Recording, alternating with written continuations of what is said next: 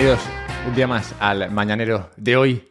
Os cuento lo que hay en la palestra. Vamos a empezar hablando de Bitcoin, el oro woke. Y os explicaré qué es lo de woke, porque entiendo que no todo el mundo está al tanto de estas tendencias tan tendentes. Continuaremos hablando de la inflación, que también tiene una tendencia, aunque es diferente. Seguiremos hablando de qué coche comprar en España, por si te lo estabas planteando o por si simplemente tienes curiosidad sobre cómo se gasta tu dinero, aunque no lo sepas. Seguiremos con la Guerra Fría que nos ha tocado vivir, porque, oye, a todo el mundo le toca alguna, creo que hay una mosca. Y seguiremos con, o terminaremos, mejor dicho, con el tiempo de juntar monedas. No he entendido cómo normalmente se habla del tiempo de juntar monedas. Bueno, luego veremos a qué me refiero con esto. Bien, comencemos. Bitcoin, el oro woke. Woke, W-O-K-E, es una palabra en inglés que originalmente significa despierto, pero que en los últimos años, por si te has perdido esto te lo cuento, ha comenzado a usarse de una manera diferente. Ahora cuando alguien dice que es woke, significa que es muy consciente de problemas sociales importantes. ¿Cuáles son los problemas sociales importantes? Bueno, eso digamos que está al arbitrio de quien sea que decide esto. Claramente, eso sí, si eres woke, hay dos cosas que no tragas, dos cosas que no aguantas: lo ilegal, por ir en contra del bienestar común, claro, y lo que haga daño al planeta, por esto mismo. Hablemos entonces, ya que hemos definido lo que es woke, hablemos entonces del boom de la minería ilegal de oro, que lo tiene todo. Cuando la economía está en crisis, la gente se va al oro. Entre 2021 y 2022, los bancos centrales doblaron su compra de oro. Llegaron concretamente al nivel más alto desde 1950 en sus adquisiciones de oro, y 2023 está batiendo incluso ese récord. No solamente los bancos centrales compran oro, tú seguro que no, porque, bueno, esos mismos bancos centrales te lo ponen difícil, pero quien también compra oro es la clase media china y la clase media india, que lo primero que hace con su dinero, en cuanto lo tiene, es comprar oro. ¿Por qué? Bueno, te podrías plantear, ¿no? O preguntar, ¿qué ven ellos en el oro que creen que tiene valor? Bien, pues claro, con tanta demanda, lo que esto supone es que la gente se pone a producir más. Esto ocurre en todos los casos. Cuando hay mucha demanda de algo, la gente se pone a buscar la manera de conseguir más de ese algo, precisamente para dárselo a aquellos que tanto lo demandan. Esto se produce en todos los bienes, todos los activos reales, salvo en Bitcoin, lo cual lo hace muy interesante. Pero bueno, volviendo al oro, el hecho de que haya tanta demanda ha incentivado la producción de oro ilegal, digamos, ha incentivado la minería ilegal o la minería informal, principalmente en Hispanoamérica, concretamente en países como Brasil, Colombia y Venezuela, donde la minería de oro es más o tiene más impacto la minería informal que la minería formal. Ahora, la minería informal en estos países no supone pues ahí a un señor con una pala y un cubo sacando oro de un río. No, ahora la minería informal ha avanzado mucho y usan productos químicos, así como maquinaria pesada, lo cual tiene, claro, un impacto en el medio ambiente. En Brasil, concretamente, cuesta unos $280.000 montar una mina ilegal de oro. Y el rendimiento de esta mina ilegal sería de unos 3 kilos de oro al mes, lo cual haría que la rentabilidad se quede en unos $70.000 al mes con el precio ese del oro, lo cual hace que sea una gran inversión. Te lo comento por si no tienes objetivo en la vida. Bueno, pues este igual es uno que te puedes mirar. Pero bueno, ¿a qué quiero llegar con todo esto? Bueno, pues a que claramente si quieres ahorrar en un buen dinero y estás despierto ante los problemas sociales importantes, tu dinero claramente no puede ser oro. Tu dinero debe ser Bitcoin. Se acabó la inflación. El dato de la inflación de Estados Unidos salió mejor de lo esperado, con un 3,2% de subida o digamos de inflación en este octubre frente al octubre pasado. Este anuncio de este dato provocó una fiesta en los mercados, pues parece que debido a esa bajada tenue de la subida de los precios, los tipos de interés que marca la Fed van a dejar de subir o van a comenzar en algún momento potencialmente a bajar. Me encanta, es decir, me encanta un mundo, o este mundo concretamente en el que vivimos, en el que lo que más importa es lo que decida hacer un señor con el nivel de los tipos de interés. Yo creo que Jerome Powell es probablemente el tipo más importante o con más poder del planeta. Bueno, este dato, como digo, del 3,2% tuvo repercusión en bolsa y bonos que subieron como si no hubiese un mañana. También la tuvo en Bitcoin, que bajó como si no hubiese un mañana.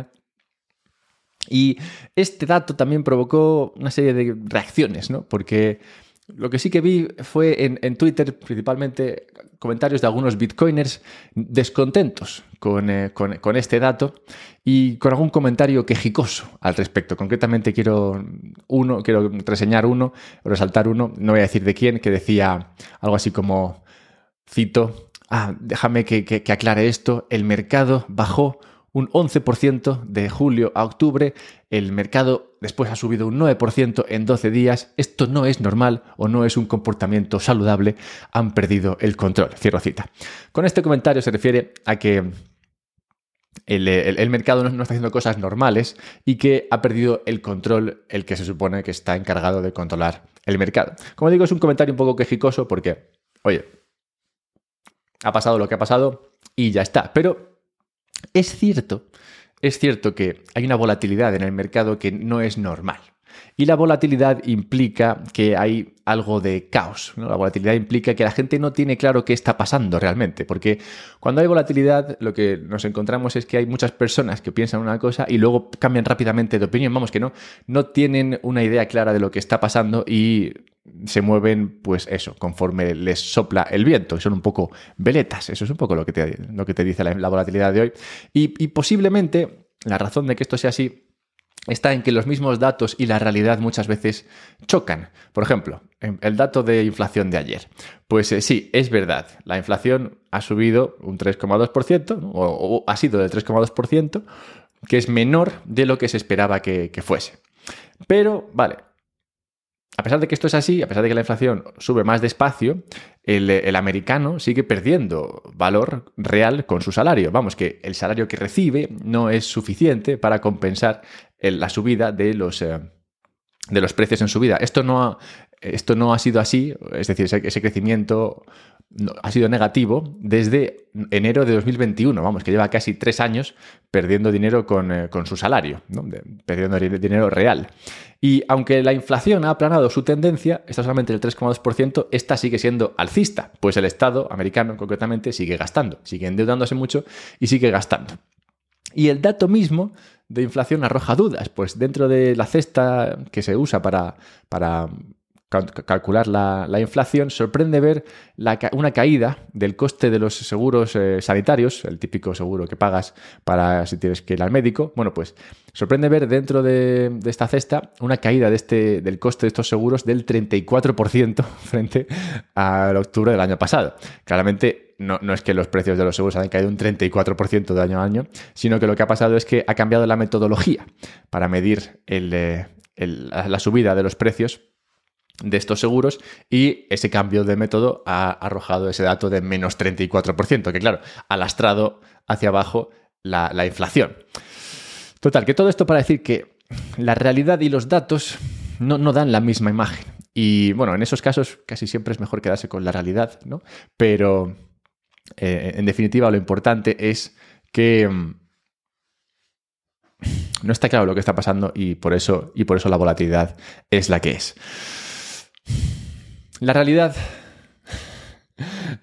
es que hay 2 coches vencedores en el mercado español. El primero de ellos cuesta 39.990 euros. Bueno, luego lo veremos si realmente es así. Y el segundo cuesta 13.190 euros. El primero es el Tesla Highland, nuevo modelo de Tesla, del Tesla Modelo 3, que lleva vendidas 855 unidades y solo se ve superado por las unidades vendidas del Dacia Sandero, que lleva 935. Es curioso que haya tanta disparidad entre el coche más vendido, ¿no? Siendo el Dacia Sandero, y el segundo más vendido siendo el Tesla 3, que es como bastante más guay, ¿no? Al menos en la mente de las personas. Este dato merece investigación, y la investigación de este dato me lleva directamente a la página de ayuda de Tesla. Tesla tiene una página de ayuda al consumidor que habla de los muchos beneficios de los que se va a beneficiar, para la redundancia, el comprador de un Tesla. Beneficios que no tienen nada que ver con el coche, sino que son beneficios simplemente fiscales o beneficios de ayudas, subvenciones y demás. Concretamente, estas subvenciones pueden llegar a ser de hasta 7.000 euros en la compra de un coche. Esto parece un anuncio. Pueden ser de hasta 7.000 euros si te compras un Tesla. Y si achatarras otro, y si no, pues bueno, 4.500 euros de bonificación. Si te compras un Tesla, además, te recibes otra bonificación del 75% en el coste del impuesto sobre el vehículo, sobre la circulación. Sabes que cada vez que te compras un coche tienes que pagar un impuesto a la circulación. Bueno, pues si te compras un Tesla, solo tienes que pagar el 25% de esto. Además, el estacionamiento es gratuito. En Madrid puedes aparcar donde te salga de las narices, salvo donde los personas con movilidad reducida, bueno, algo es algo, pero en todos los demás sitios puedes aparcar gratis. Tienes además libre acceso a todas las zonas de Madrid sin ninguna prohibición. Y si un día Madrid o el resto de España decide que no puedes circular con tu coche porque, no sé, hay una nube de contaminación, sí que podrás hacerlo con tu Tesla. Esos son los beneficios de comprarte un Tesla.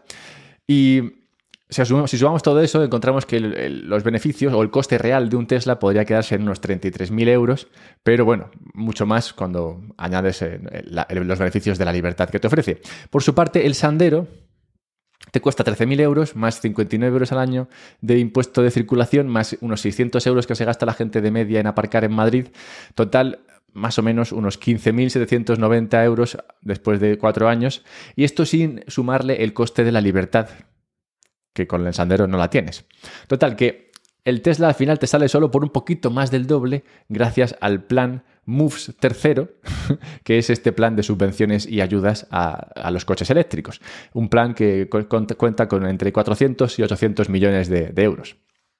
Un plan pagado con impuestos de todos, principalmente con los impuestos de aquellos que van por ahí con un pobre Dacia Sandero, y que supone un 22% del coste anual en sanidad. Lo peor de todo esto no es la coña de que la gente que solo puede permitirse un Sandero tiene que pagar las subvenciones de los que se pueden comprar un Tesla, sino lo peor de todo esto es que, como cada avance metido con calzador, esto de motivar, incentivar a la gente a comprarse coches eléctricos, muy probablemente, acabadas las subvenciones, acabados los dineros que manejen o que ofrezcan este incentivo, verán el interés desaparecer, y todos esos recursos que se han dedicado a tratar de empujar esta idea del coche eléctrico, pues se hayan mal invertido y se haya perdido. Impuestos que desaparecieron en el vacío impositivo.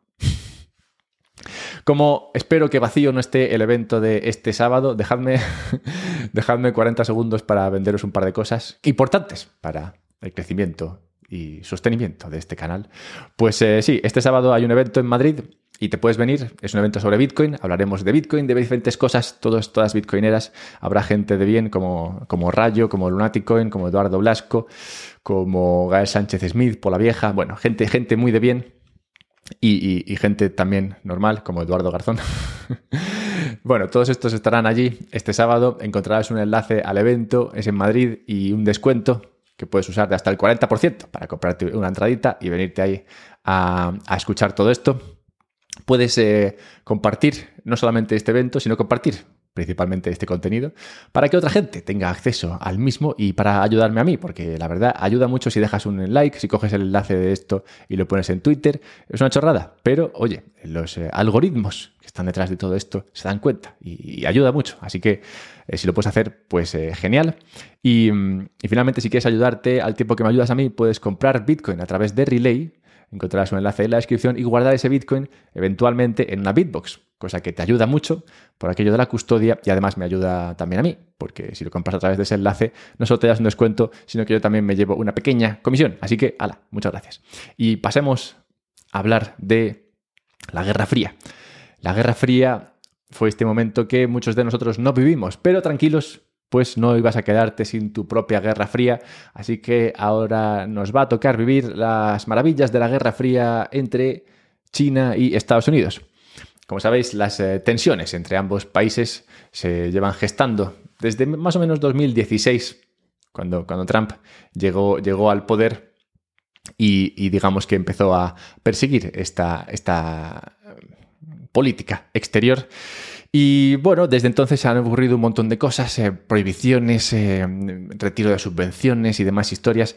La última es un proyecto de ley americano que prohibiría al gobierno estadounidense comprar drones que provengan de China. También recientemente prohibió la exportación de chips de última generación a China. Esto por parte de Estados Unidos. Por parte de China, no obstante, están más que felices exportando a Estados Unidos, principalmente exportando fentanilo, o al menos los productos químicos necesarios para producirlo. El fentanilo, como sabréis, es esa droga que sirve para atenuar el dolor y que ha hecho mucho bien en muchas personas que tienen que pasar por trámites sanitarios dolorosos. Bueno, pues el fentanilo como atenuante del dolor ha sido muy empleado, pero recientemente se encontró un uso también para el ocio. Y esto ha llevado a una crisis del fentanilo que provoca anualmente ahora casi unas 100.000 muertes en Estados Unidos a base de sobredosis de fentanilo. Una droga, como digo, que está causando estragos en Estados Unidos y cuyos productos químicos para su creación se exportan principalmente de China, camino de México, donde son cocinados, digamos, y eventualmente introducidos en Estados Unidos gracias a los departamentos de marketing y promoción que tienen en México, también conocido como cárteles de la droga. Bueno, pues ese es un poco el proceso que emplean para meter el fentanilo en Estados Unidos. Para el transporte desde China a México, para no poner en el baúl, transportamos productos químicos para el fentanilo, pues muchas veces describen estos químicos como comida para perros, nueces o aceite de motor, y así lo consiguen meter en